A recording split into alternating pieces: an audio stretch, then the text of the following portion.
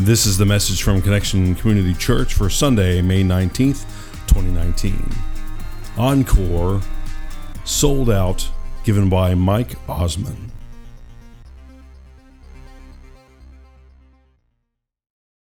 Well, good morning, Connection. It's good to see everyone today. Are you blessed by God? Are you filled with His Holy Spirit?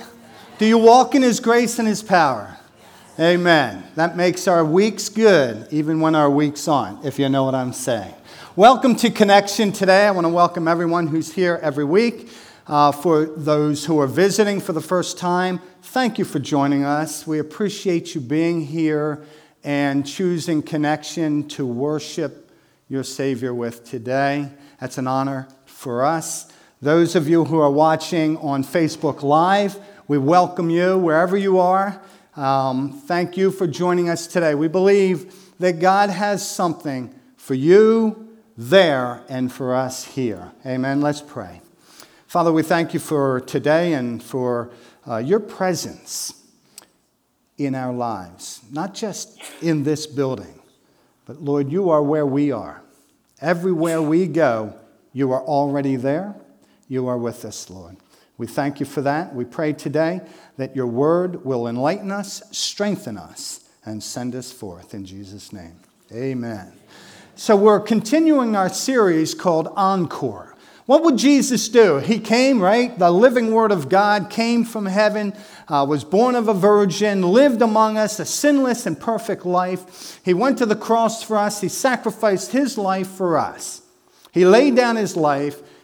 He was crucified, died, buried, resurrected from the dead. Hallelujah for the resurrection of Christ. Ascended into heaven, a perfect life. What do you do after that? What is the encore to a perfect life? Well, there is an encore. And so in our series Encore, the first week we talked about the arrival of the Holy Spirit, the promise of the Father, where Jesus said he was going to send the Holy Spirit to empower us, to live within us. And we called that Showtime. And then last week we called it On Tour. It is how God was personally involved in taking the gospel to the world. On that day when the Holy Spirit came, there were 16 people groups that were there, that had come from all around. And in that moment, God did a miraculous thing where disciples spoke in other tongues, languages not their own, to all these different cultures. And then these people went out. From day one of the giving of the Holy Spirit, the gospel began to spread. This was On Tour, the Word of God going in to the world. Today we're going to continue, and the title of my message today is Sold Out.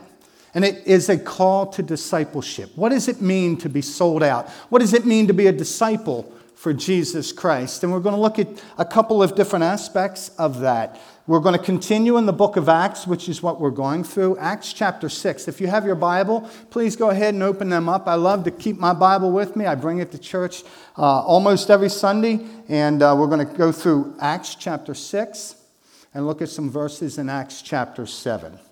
So let's get started in verse 1 of Acts chapter 6. Now in those days, when the number of the disciples was multiplying, there arose a complaint against the Hebrews by the Hellenists, because their widows were neglected in the daily distribution. Church, sometimes the sign of church growth, of God moving and doing wonderful things in a thriving church, is problems will arise.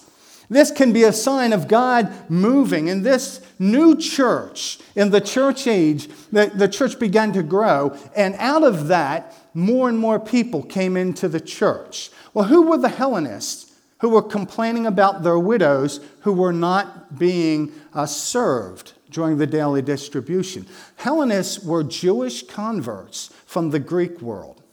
They spoke the Greek language and they lived predominantly by Greek cultural aspects. But when they heard the gospel, they came back to Israel. They came back to Jerusalem. They joined the church in Jerusalem, and they became a part of this growing and thriving church. And how many of you know sometimes there are good problems to have? In a growing church, in a place where God's presence is and wonderful things are happening, needs will arise. And so that can be a sign of a good thing. You've ever had a good problem? Like, oh, I got blessed with a bonus. I've got this. This is a good problem. What do we do with this money? You know, sometimes in the church, as we grow, as God moves, complaints will arise. And oftentimes, complaints are a sign that there is a need in the church to be taken care of. And so we're going to look at how disciples can help take care of the needs in the church. And let's go on in verses 2 through 4. In these verses, God establishes a leadership model. It says in verse 2, "Then the 12 summoned the multitude of the disciples and said, 'It is not desirable that we should leave the word of God and serve tables. Therefore, brethren, seek out from among you 7 men of good reputation, full of the Holy Spirit and wisdom, whom we may appoint over this business. But we will give ourselves continually to prayer and to the ministry of the word.'" 2 types of disciples here. 2 types of leadership models being expressed in the church. God gave us first the spiritual leaders of the church. The fivefold ministry, the apostles, the prophets, pastors, evangelists, and teachers are called to the spiritual needs of the church. Their focus is to remain on the spiritual needs of the church. And when the need arose that was not being met, the challenge for spiritual leaders is to get drawn into the business of the church. The church is a community. It has a business aspect. It is not a business with a community aspect. And we must understand that to understand kingdom leadership principles, what God established. Our leaders, often in thriving and growing churches, working 40, 50, 60 hours a week, are struggling to find 10 hours to devote themselves to prayer and the word and ministry. Because they're spending 30, 40, 50 hours answering emails, taking meetings, planning things, and they're caught up in the business aspect of the church. Well, we're called as the body of Christ to be disciples, and a lot of our discipleship is that we support, by doing the business aspect of the church, our spiritual leaders so that they can focus on the spiritual aspects of the church. And in today's contemporary church, under a business model, the church leaders are expected sometimes to be the master of everything. And what can happen when they're not supported by us doing the business aspects of the church is they can get pulled away.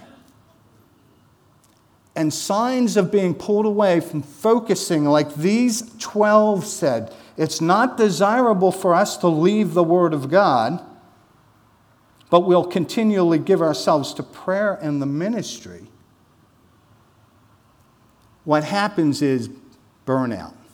They can find themselves overcome, overwhelmed, and giving up. Barely able to hear from God because they're so busy doing business.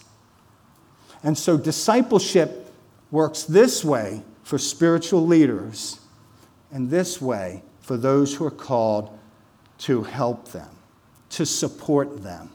And so we are called as disciples one way or another in this calling. Remember, the church is a community. It is not a business. So here's a need that arises. It's brought to the leaders, the spiritual leaders of the church. And then in verses 5 through 8, we see how they respond to this need. it says that the saying pleased the whole multitude. And they chose Stephen, a man full of faith and the Holy Spirit, and Philip, Procrus, Nicanor, Timon, Parmenas, and Nicholas, a proselyte from Antioch, whom they set before the apostles, and when they had prayed, they laid hands on them. Then the word of God spread, and the number of the disciples multiplied greatly in Jerusalem, and a great many of the priests were obedient to the faith. I love what happens here. We see that they chose Stephen, a man full of faith and the Holy Spirit. God gives guidelines for those of us who are called to be disciples in serving the body of Christ. Discipleship starts in service. And this is how God works. We serve and then we lead. And some of us are called this way to support spiritual leaders. In Stephen's case, what happened, and this may be the case for some of us, I believe in our midst, there are some who are serving this way, are called to be disciples in the church, to support the spiritual leadership.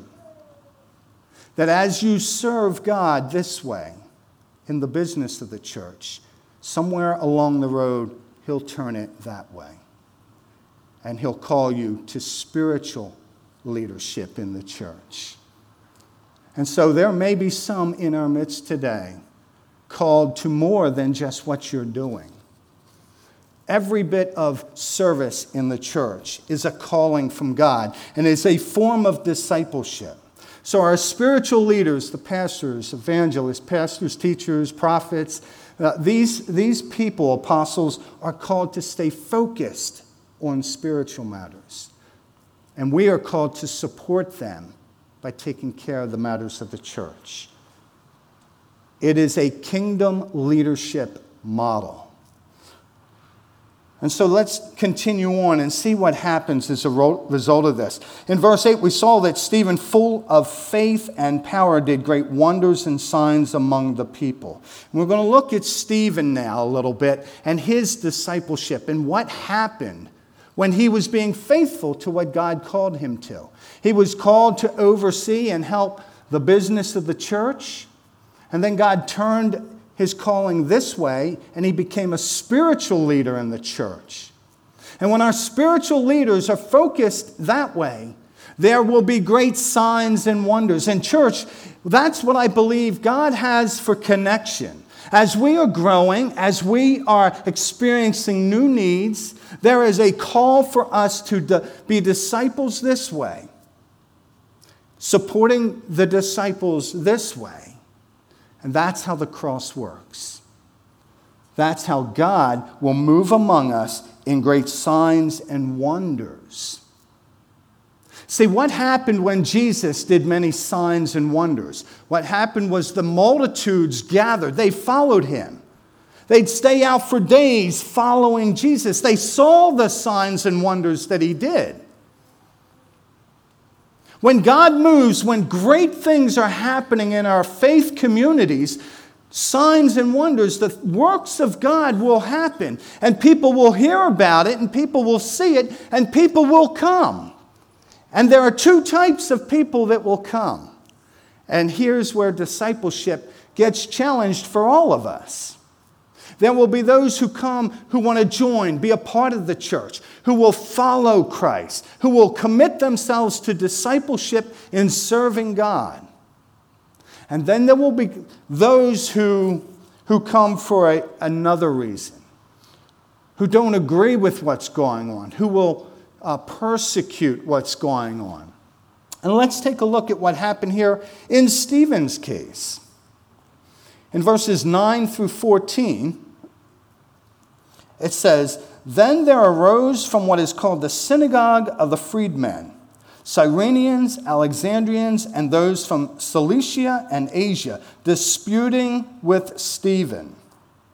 And they were not able to resist the wisdom and the Spirit by which he spoke. Then they secretly induced men to say, "We have heard him speak blasphemous words against Moses and God." And they stirred up the people, the elders, the scribes, and they came upon him, seized him, and brought him to the council. They also set up false witnesses who said, "This man does not cease to speak blasphemous words against this holy place, the temple, and against the law. For we have heard him say that this Jesus of Nazareth will destroy this place and change the customs which Moses delivered to us."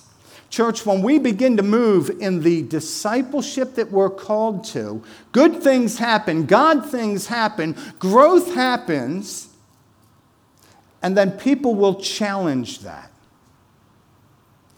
This story is very familiar sounding. Remember Jesus? Signs and wonders, people followed, they began to listen, they began to respond to the Lord. And so what happened? They could not resist what was going on. They could not deny what was happening. They could not resist the spirit in which Jesus spoke, which was the anointing of God, the power of God. Same thing here in Stephen's life. It could not be refuted. It could not be resisted. So they resorted to false accusations and lies. And when a church is growing, you will hear some of that coming against the work of God. Because the world, which is in darkness, does not love the light nor the truth. And so Stephen's experience was very similar to Jesus's. Brought before the council, falsely accused. And so we see Stephen here in verse 15 of chapter 6, the last verse of this chapter.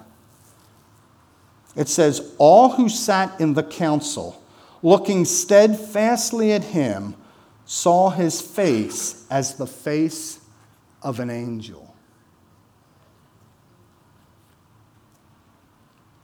Now, when someone would falsely accuse me, mistreat me, say something evil about me, lie about me, trying to harm me, my face at times tends to go, "You no good so-and-so." And it's anything but the glory of God on my face. Right? You hear me? See, what happened in my life from time to time was I'm in the glory, God is doing great things, then I am being falsely accused, lied about, lied to, mistreated, and I step out of the glory. And I snarl in my face and in my heart. See, Stephen never stepped out of the glory. He stayed in the glory. God, help us to stay in the glory. Because that's where God wants us. And that's where God will continue to do great things.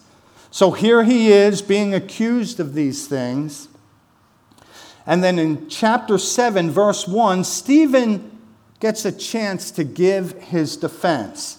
It says in verse 1, "Then the high priest said, 'Are these things so?'" And I say, I appreciate this high priest because he at least gave Stephen a chance to give a defense for himself. Some people won't even let you do that. They're just going to give false accusations and lie and speak against you and work against you and not even give you opportunity to make defense. So Stephen took this opportunity. He began to speak about Moses. In chapter 7, verses 2 through 50, Stephen gives an in-depth discourse on the Pentateuch. The Pentateuch is the first 5 books of the Old Testament. Genesis, Exodus, Leviticus, Numbers, Deuteronomy.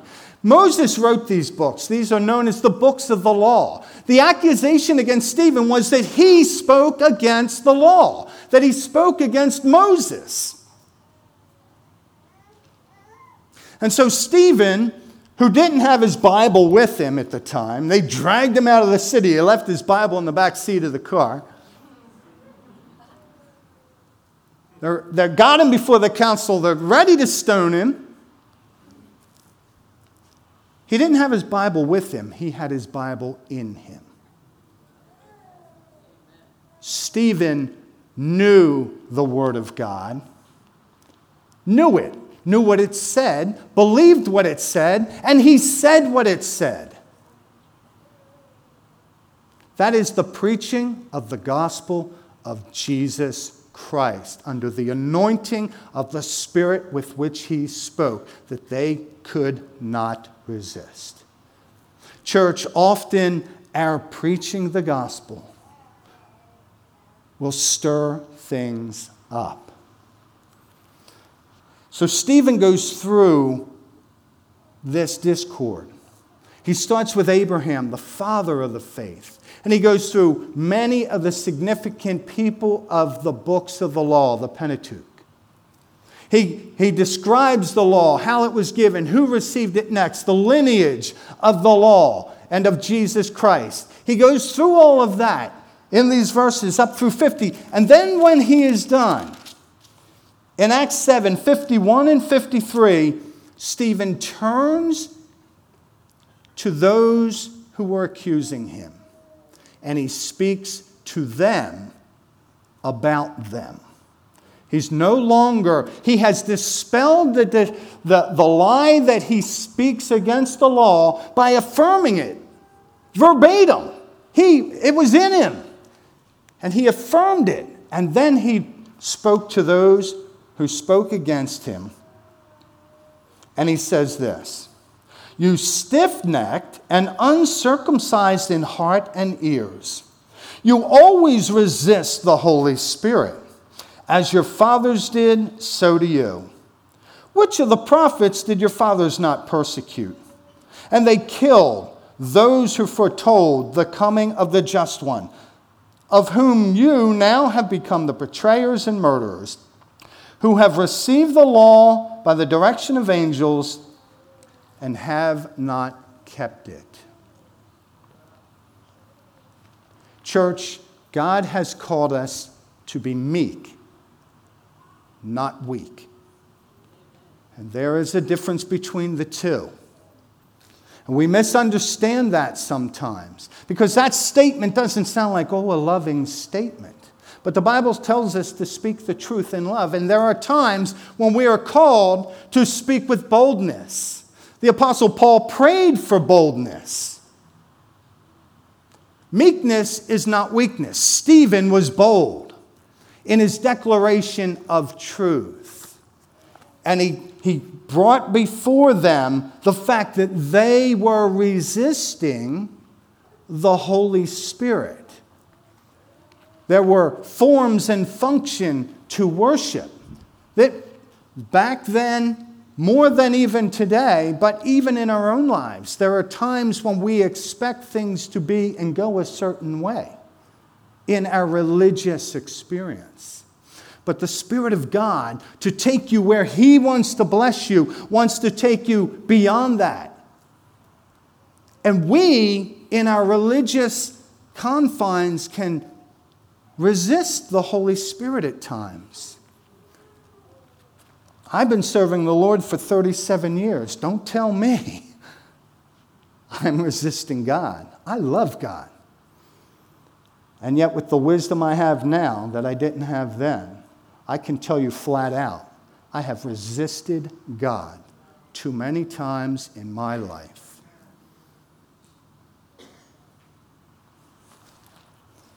Church, this is where it is. This is how it is. So he declares to them their sins of resisting the Holy Spirit. And in verses 54 through 60, who likes to hear it? Who likes to hear it? When you're told, right? What to do and what you're doing wrong. It's a tough pill to swallow. These religious leaders,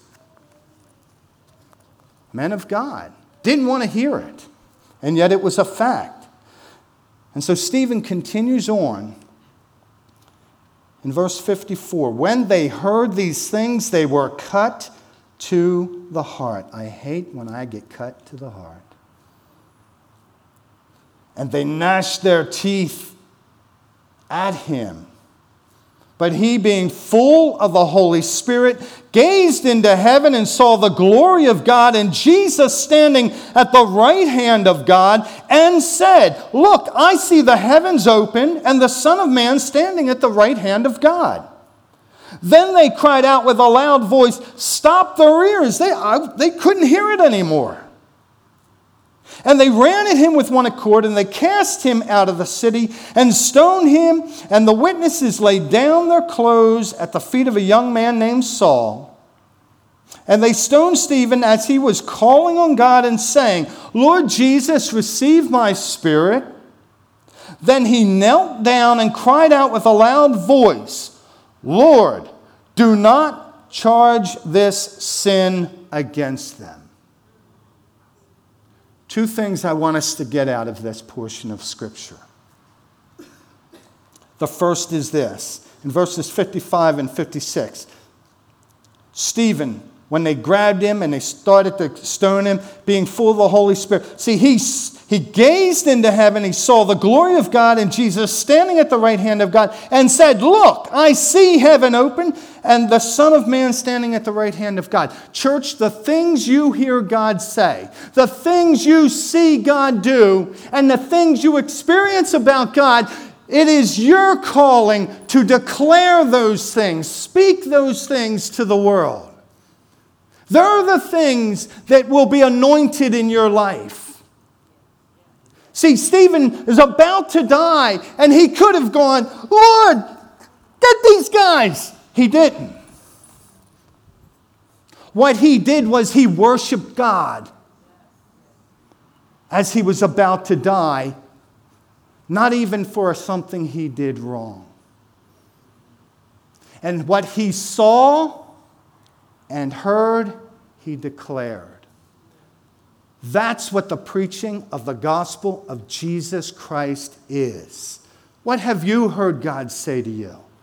What have you seen God do for you and for others? Declare it to the world. Stay in the glory. Don't step out. And then here's the other thing. One of the most critical aspects of the Christian life, the life of discipleship, being sold out to God. In verse 60, then he knelt down and cried out with a loud voice, "Lord, do not charge them with this sin." Sounds awfully familiar to me. Remember Jesus on the cross? Imagine this. The living Word of God, incarnate in the flesh, born of a virgin, comes to the earth, lives this perfect life, does signs and wonders, many miracles. He goes to the cross, he's beaten, he's spit on, he's put to shame, he's lied about, he's about to die, and he looks down at the crowd and he says, "I can't stand you guys." And then dies with unforgiveness in his heart. Everything he did for us would be for naught. He would not have been the sinless Lamb of God. We'd be without a hope. There would be no future in heaven for us. Stephen understood in his dying breath, he did not want to die with unforgiveness in his heart. He was wrong. The world tells us we have a right for restitution. The gospel tells us we give it to God. And we lay down our lives. And we let God deal with the evil. And we are to forgive. Remember, Jesus taught us to pray, Forgive us our sins as we forgive those who have sinned against us. The scripture teaches that we're not forgiven if we hold unforgiveness. There is another scripture that talks about unforgiveness in the heart of a man or a woman or a child can lead to a root of bitterness, and by it many are defiled. See, the world will tell you, you have to be ready to forgive. It takes time. You need counseling. Jesus taught us in another portion of the scripture, and we're not going to look at it. When you come to the altar to worship me, when you come to the altar and bring a gift to give to God, if there is offense in you, if there is offense in your life, leave your gift at the altar. Go make it right. See, the Bible says, as much as is possible with us, be at peace with all men.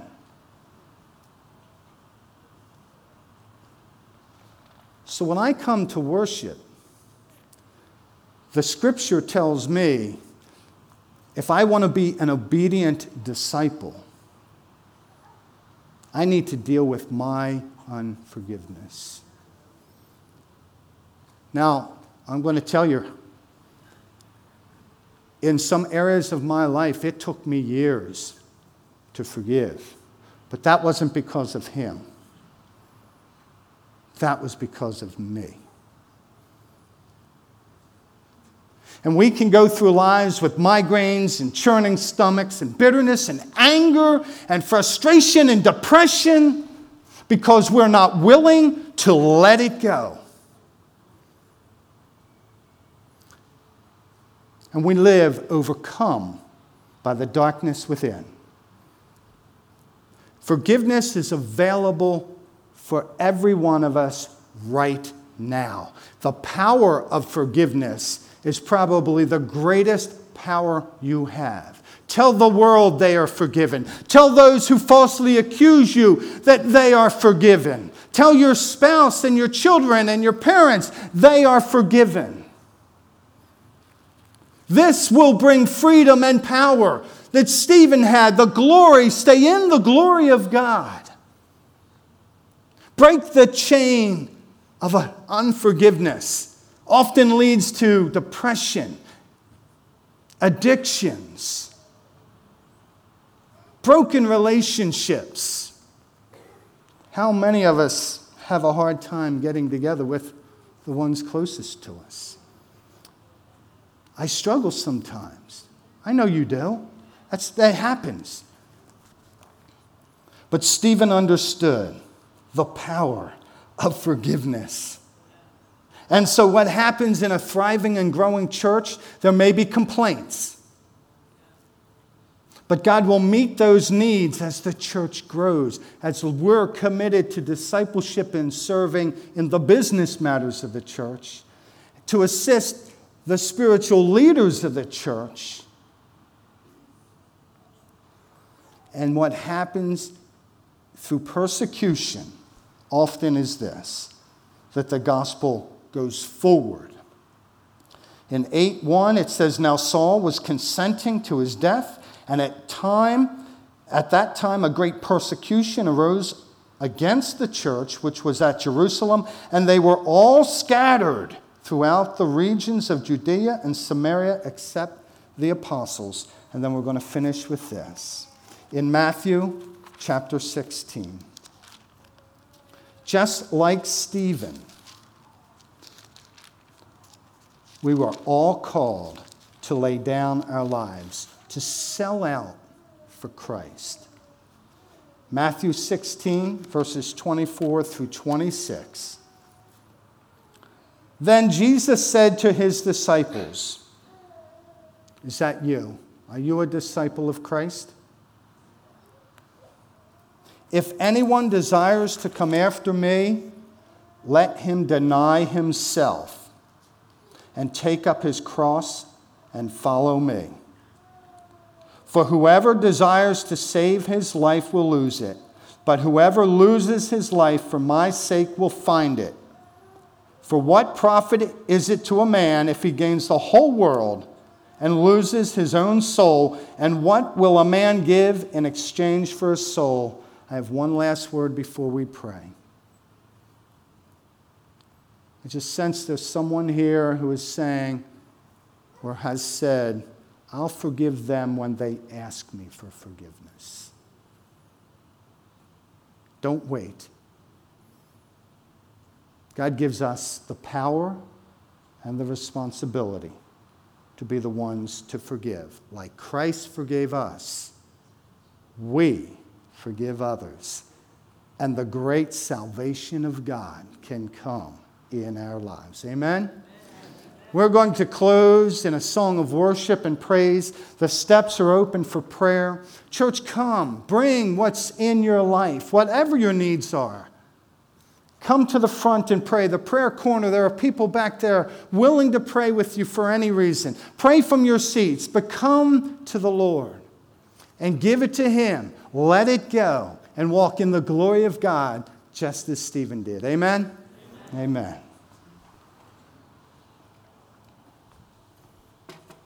Father, we thank you.